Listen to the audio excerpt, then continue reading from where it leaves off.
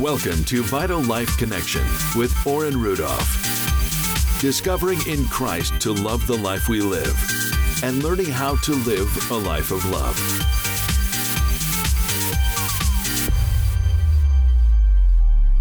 When did you have your car accident? Yeah, so I actually got treated. I call it the biggest tiny miracle of my life. I got treated in September of 2017, and with 2 treatments, I got my life back. And I just want to say on that note, some people might argue and say, well, there's the placebo effect. Right. And I'm okay with that. You know what? Even if it was, great. I can tell you this. Where I was within days of my treatment, worlds apart. And wow. I promise you it wasn't my mind over matter, because my mind was sort of, I couldn't even think before, and I had zero expectations during. But even if it was placebo, I don't care. God works in mysterious ways. I'll take whatever it takes to get me well and strong again. And so, yeah, I had a car wreck it was actually August 2018. And in the meantime, my mom's health was deteriorating. So I was spending a lot of time with her in and out of hospitals and trying to help her with her life. Wow. I had my daughter got married in France in June of 2018. And so I spent... Actually, I lied. July, Marissa, July. So I spent a few weeks in Europe with both my kids, and I was also, after the health thing, I really kind of took a step back on some of my professional activities because I'd been out of the game for 9 months.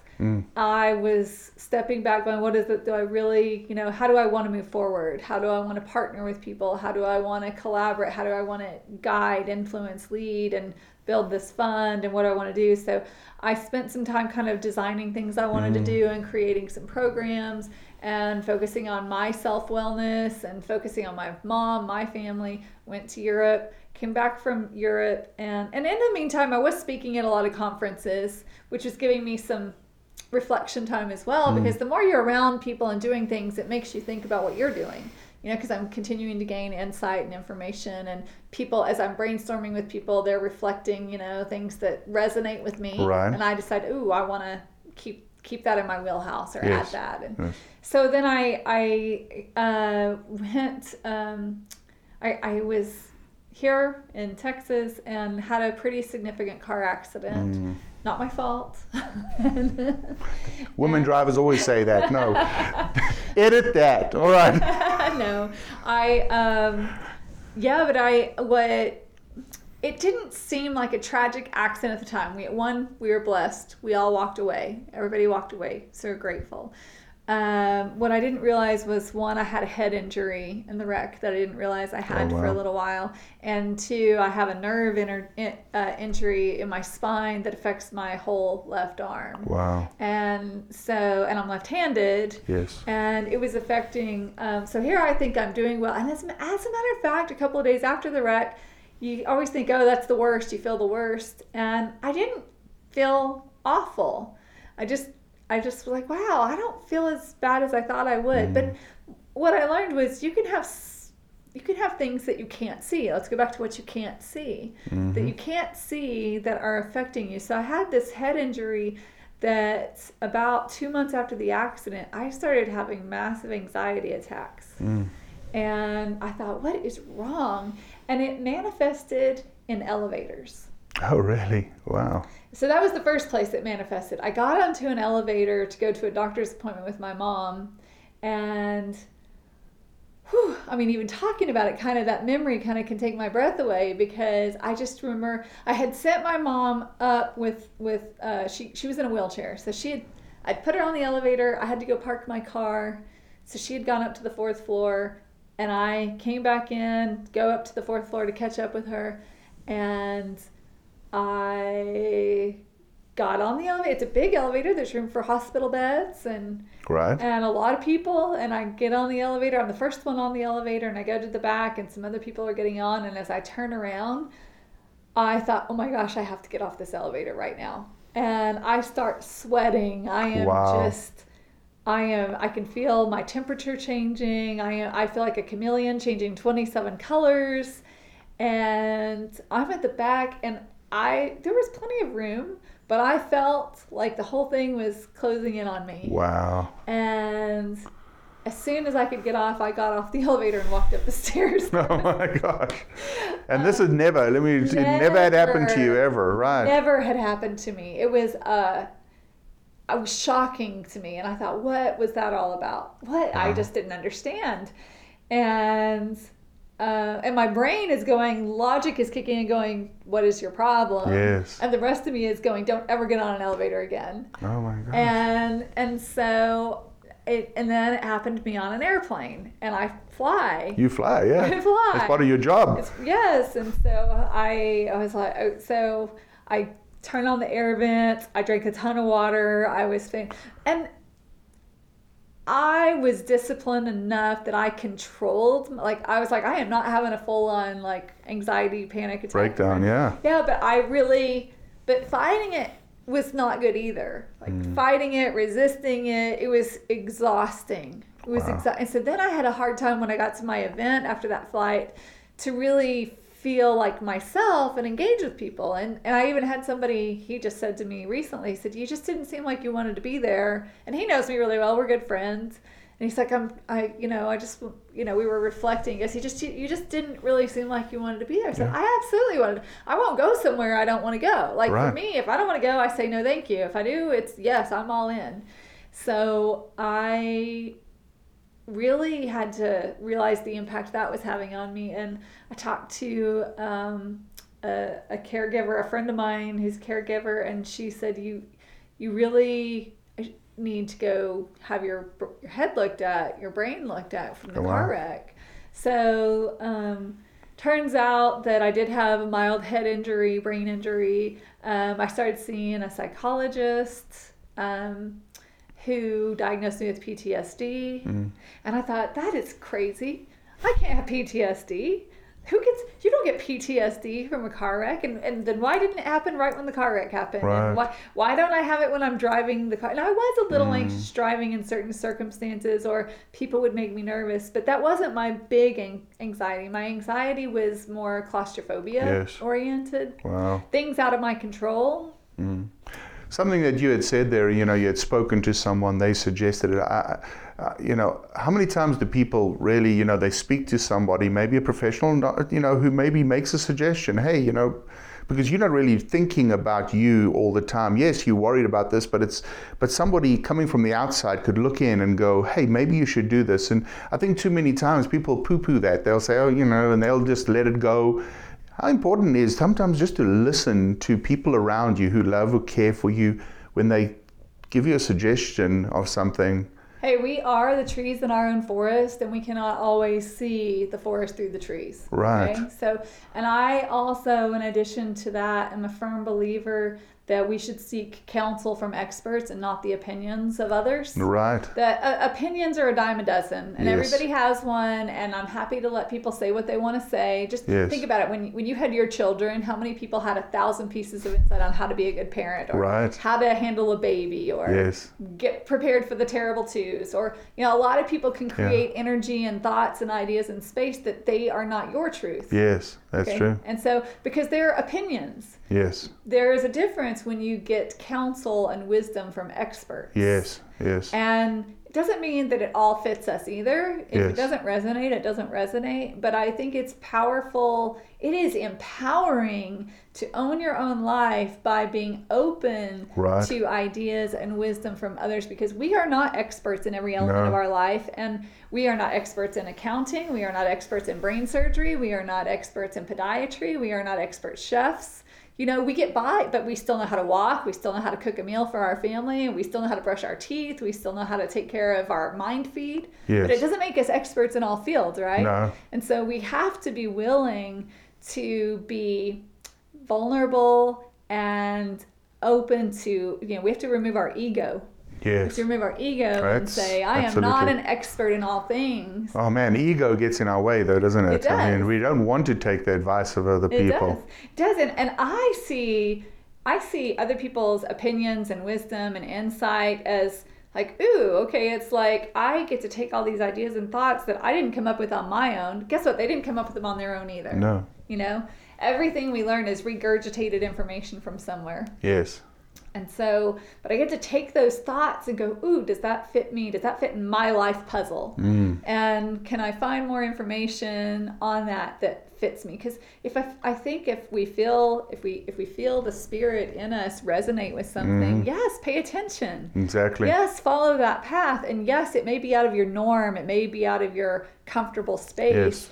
God didn't put us here to live in our comfortable space all the time. No. My goodness, we would never get anywhere. If everybody just lived in a compliant, a sheeple, in a conforming state, and a not thinking bigger and listening to new ideas, we wouldn't have iPhones today. No. We wouldn't have podcasts and video, and I mean, there's so many things we wouldn't have. So I say, yes, be willing to receive.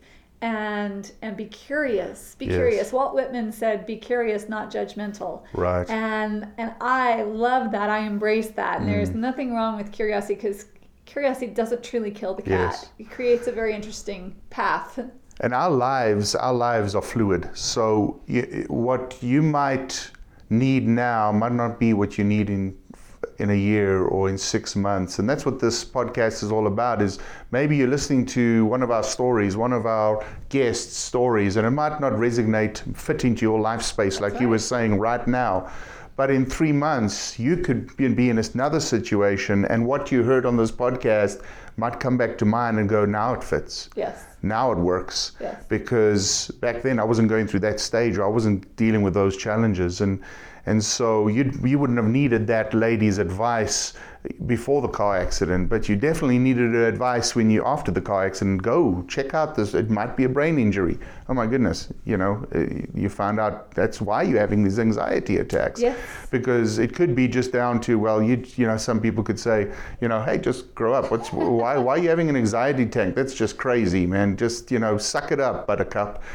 But that's my first thought. That was your first thought. And we do it ourselves, correct? Yeah, but sometimes there's reasons for some of these things. They don't just suddenly jump on you for no reason, right? I agree. And I think one of the things I've had a lot of people tell me, especially recently with the loss of my mom, and people who know some of the health things I've been through and some other setbacks in life, I've had so many people reach out and say, Tammy, you're one of the strongest women I know. You're one of the strongest people I know. And I honestly didn't like that on one level, because strong sounded wrong. I don't want to be strong. I want to be soft, Right. I want to be kind. I want to be love. I want to be light. So right. Strong seemed harsh. Right. And that's not true. And I had to give myself permission to realize God has blessed me with many setbacks to become a soft and kind and loving and strength in the midst of storms. Yes. Not only for myself, but for others. Right. And then we hear Jesus was meek, and we kind of see meekness as weakness. And you can be meek and kind and all those things, but in the midst of the meekness, there's a strength. Christ was incredibly strong. Oh yes. But he was meek. Yes. And we can't mix. And I think we hear you're strong, but I want to be. Well, you are strong, but you're meek. And the meekness comes to where the pride disappears, isn't it? Right. When you realize that it's not about me, it's not about how strong I am. Yes, I'm strong, but the strength came because somebody put it in me. Right. I was created with that strength, or I was given that strength, or circumstances created that strength. A lot of times, the circumstances you are going through are creating a strength in you that you don't even realize it's doing. And sometimes we try and get away from pain. Exactly. And pain is not a bad thing. It's a hard thing, but it's not necessarily a bad thing, because it creates strength in you. Absolutely. And that goes in with some of my thoughts I was having earlier today, thinking about some of the setbacks in the journey and the making the easy choice, right? That I feel like I wouldn't have the inner strength had I made the easy choices when those setbacks occurred. I wouldn't have it. Right. And so I think it's important to grow into your pain. Yes. And lean into it and lean into the tough time and really look at it as, again, what is happening for me, not to me. And one of the authors in that book, his name's Adam, he and I've had a lot of conversations about loss and grief and pain and setbacks and a lot of things he shared with me were very empowering for my growth through some of the grief with my mom's loss. Because I have a lot of guilt over certain things with her loss. Right. And one of the guilts that I had was, and I had this especially with my father's death, so I was aware of it this time. I felt guilty for eating food. I felt guilty for laughing. I felt guilty for having fun. I felt guilty for not being in a state of grief indefinitely. And everybody handles grief differently, and the grief cycle is an odd thing that you can't quite put your finger on, but well, that's very important, because I've spoken to many people who've experienced that, is that they don't feel like they can have joy within the grief. Right. They feel like they're being unfaithful in a sense to the person they need to be grieving for. But talk about that a little bit. How did you overcome that? I mean, Well, I still am in this case with my mom. I still am. With my dad, I had to, I learned a very powerful technique, actually. Part of it was different with my dad because I lost him to suicide, and my dad hung himself, okay? And I had a really hard time closing my eyes and not visualizing that. Wow. Did you find him? No, my brother found him. I lived in California at the time, and the tragedy happened here in Texas. I had just spent the weekend with my dad, and I knew my dad was depressed. I knew he was suicidal, actually. Wow. I just hoped we would grow through it. I hoped the right medications, the right doctors, the right solutions would keep him here, because my dad was brilliant, super intelligent, one of my greatest role models and inspirations, taught me so much. Like I said earlier in another conversation, he introduced me to Jim Rohn and Zig Ziglar, who are great inspirational leaders that share so much in the way of mindset and habits and behaviors. And it made it, I had a struggle with the fact that he couldn't remember what he taught me. Oh, wow. Yeah. It was like, wait, Dad, like, you're the one who's making me so awesome. And he would pay all these great compliments to me. And I'm like, yes, I'm me because of you. So celebrate that. Yes. Remember how awesome you are. I'm just a reflection in the mirror of who you are. So don't be in this low, sad, harsh space. Celebrate who you are. Yes. But he had a physical illness that affected him, and then he had the depression and truthfully, combination of medications and changes of medications, I think, were kind of the icing on the cake. Right. I have some questions about whether or not the environmental factors. But I learned when I would start to close my eyes or grieve and be distraught over my grief, to visualize a stop sign. And instead of going down my rabbit hole of pain, to visualize a stop sign. And then around my stop sign, I started growing ivy and roses and beautiful things, so that I started seeing beautiful things. And I started giving myself permission. I thought, God didn't put us here to suffer.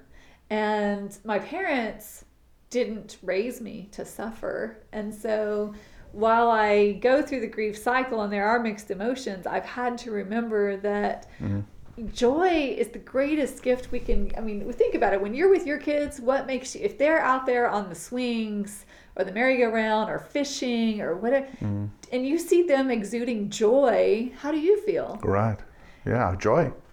Immeasurable joy. Yeah. Right? Right. And so I had to kind of step back and go, my parents don't want me to be miserable. They don't want me to suffer, and life is not about staying in a state of suffering intentionally. Right. And so, yes, it's okay to grieve, and it's okay to be sad for a moment. It is okay to feel distraught. It is not okay to stay in a state of despair. No. And I think of what Tammy's saying here. You might say, okay, well, what's the scriptural basis behind what you're saying? Thinking about a stop sign, for goodness sake, an ivy. Well, there's a scripture in the Bible that says, on whatever is good, whatever is pure, whatever is holy, dwell on these things. And there is a power in the fact that whatever you look at, whatever you think about, whatever you see in your mind's eye, or be it physically, like looking at the kids, creates your environment around you, in your headspace and everything around you. If you're thinking about all the bad things all the time and all the negative things that happen in your life and all the, that's why the Bible speaks about be thankful always. Because thankfulness and gratefulness and all these things that that the Bible tells us to do is part of keeping our focus on the good and not the bad. And if you focus on the good, don't go down there. Hear me. It's not wrong to grieve. No. And if you're going through a hard time, you need grief. Grief is an important part of healing. But what needs to happen though is there comes that point where if you're still grieving after months and years, and there could be an issue. You might need that stop sign to say, I'm not going down that rabbit hole every single time, because all it is causing me more harm than good. And it's not helping the person I'm grieving for, because they wouldn't want me to be doing that, because they loved me. They won't want me to do that, right? Oh, absolutely. Absolutely. So I think my mom held on in her final days because I feel like she didn't want to abandon us. Mm-hmm. And she was, as I talked to doctors, there was the slimmest of chance she would pull through, and my siblings and I, we said, we don't want her to suffer anymore. We don't want her to suffer for us. That's too selfish of us, because she'll just be back here. If she pulls through this time, because she was going into the hospital every 3 months, and stayed for 2 to 4 months. So she'd come home, be home a month or 2 or 3, and then go back. And she had a multitude of health issues my entire life, actually. When I was born, I didn't even live with my parents the first few months because she was in a very unstable state. Right. So I lived my whole life kind of knowing she wouldn't live forever. And I think that sort of is one of the things I felt guilty about when she did pass was I felt like I would lose her any time along the way, and maybe I didn't necessarily share all of my loves and gratitudes, and she and I, we had a lot of conflict. We saw the world differently. Yes. But I think our conflict made us better people. Yes. We still loved each other. Iron sharpening iron. Yes, absolutely. So I know, I'm her oldest child. I know I kept her on her toes. And I was a good kid. I just was strong. Wow, that's awesome. Just you had mentioned that thing once again, Tammy has mentioned the book, and the book is called Resilience, Turning Your Setbacks into Comebacks. And, one of the things, Tammy, we've been speaking about some of the setbacks that you've experienced. I really believe that our passions and our motivations many times are born out of the ashes of our pain and our setbacks. And so there's been setbacks in your life, but you've also got these passions. Now, one of the things that in our talking before this, you had mentioned to me and previously that you do all these speaking trips and you're talking to people around the country and in different conferences. But one of the things that people tend to always come and say to you and speak to you is, well, because I'm sure you always thought, well, I'm in real estate, that's what I'll speak about, real estate. But it hasn't panned out that way, has it? It has, you've got the passion for real estate, you're doing it, but it seems like people are wanting you to talk on other things. Something else is birthing out of you that people see bigger than, oh, well, Tammy's this real estate person who can teach us how to have passive income and passive, investments and so on. And that's great, and you do that, and that's part of what you do. But there's another passion, isn't there? Yes, absolutely. There are a couple. The one I speak on the most outside of real estate, it's the power of relational capital. Now that sounds blows my mind. What in the world does that mean? It's a combination of connecting, social capital. It's So it's kind of like a balance sheet. It's kind of like capital on a balance sheet, except it's emotional. It's emotional. It's intentional. It's relational. It's with people. It's your relationships. And I don't keep a balance sheet because I don't ever have any. I don't want anybody to feel like they have IOUs to me. And because I show up with a giver's gain perspective, Right.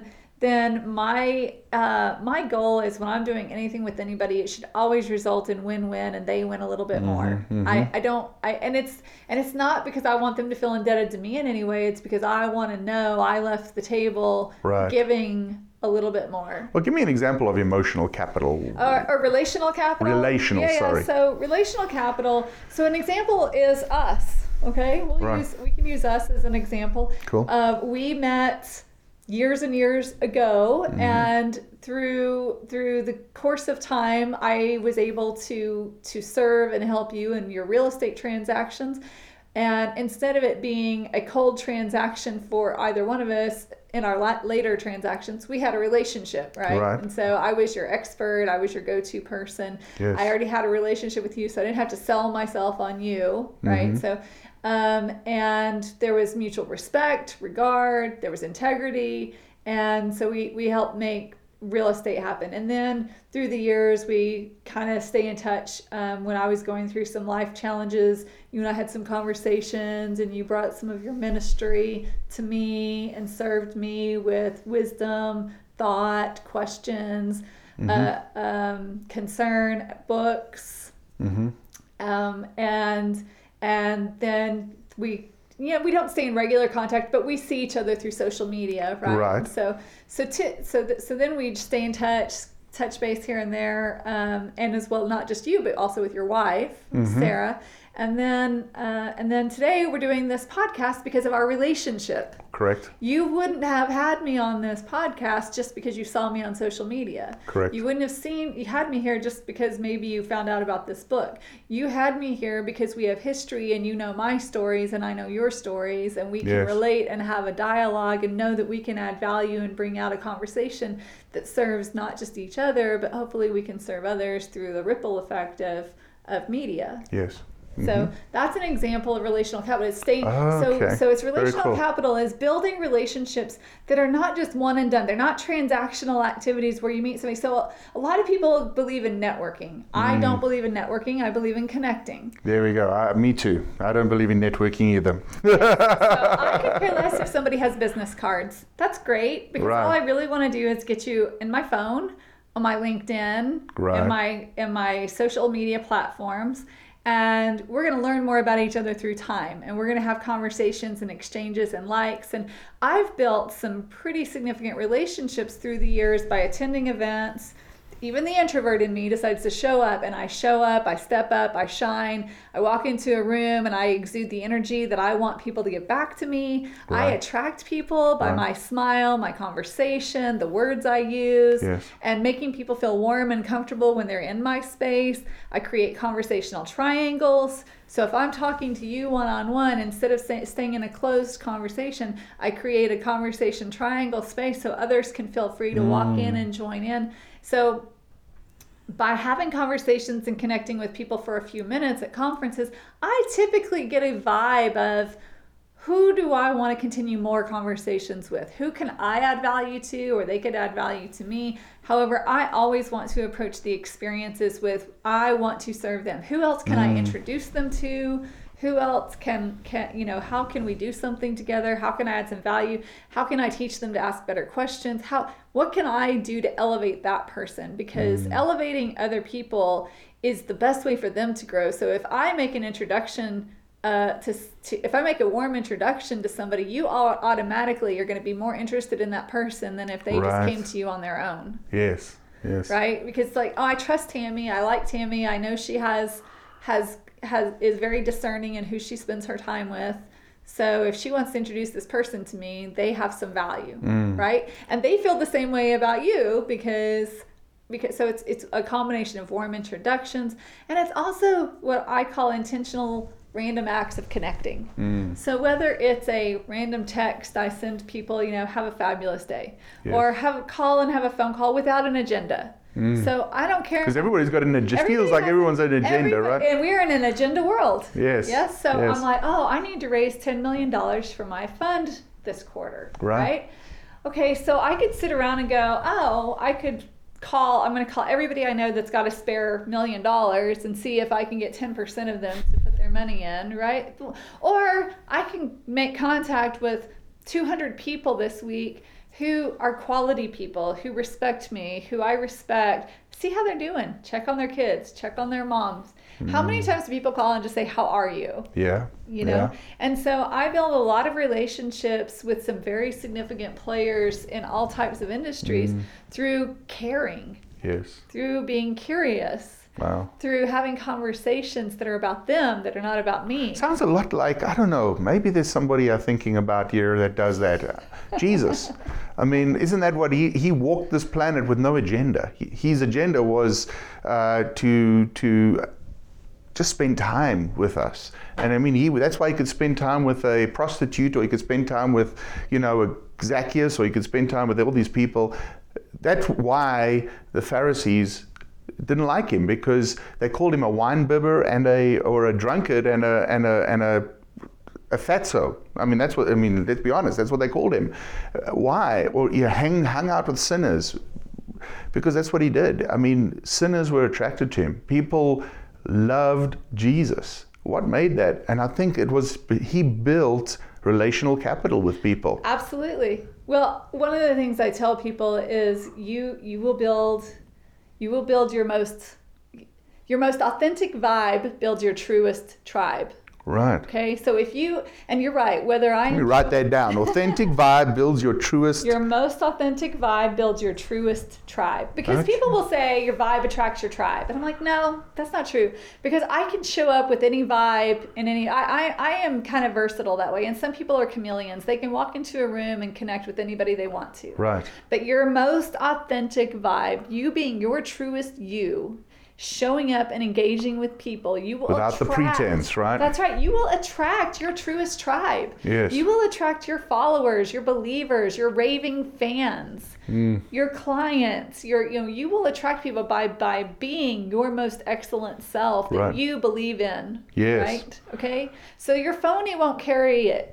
It might work for a while, Yes. right? But then those people are going to see through it. Yeah. And then you're going to create more problems than No, good. yeah, and I'm not anti-fake it till you make it, but I am more inclined to say you don't have to fake it. It's not necessary. Face it. Face it till you make it. Just step in and face it. And some people will say to me, I don't know how to show up at a conference or go somewhere because I'm not an expert in that space yet. Yes. I said, well, why do you think the conference is there? That they're there because not everybody's an expert there, Exactly. right? Exactly. You go to a classroom to learn. You go to a classroom to connect. You go to a conference. You go to an event, a webinar, to build knowledge. Read books. Ask questions. Go to lunch with people. What I say is, don't just be a networker. Don't collect cards that you do nothing with.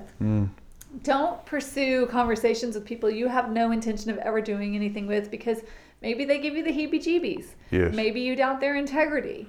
And it doesn't mean that they're bad, but they're not in alignment with you. They don't connect with you, correct. And you need to feel good about who you do business with, who you serve, who you add value to. And as long as you're building that environment, that community, that culture, you will be an expert. You will be the relational capital to those people, that they come to you and they say, hey, I know that you're well connected. I know that you probably know an expert in this space, and I really need help in this space. Do you have any?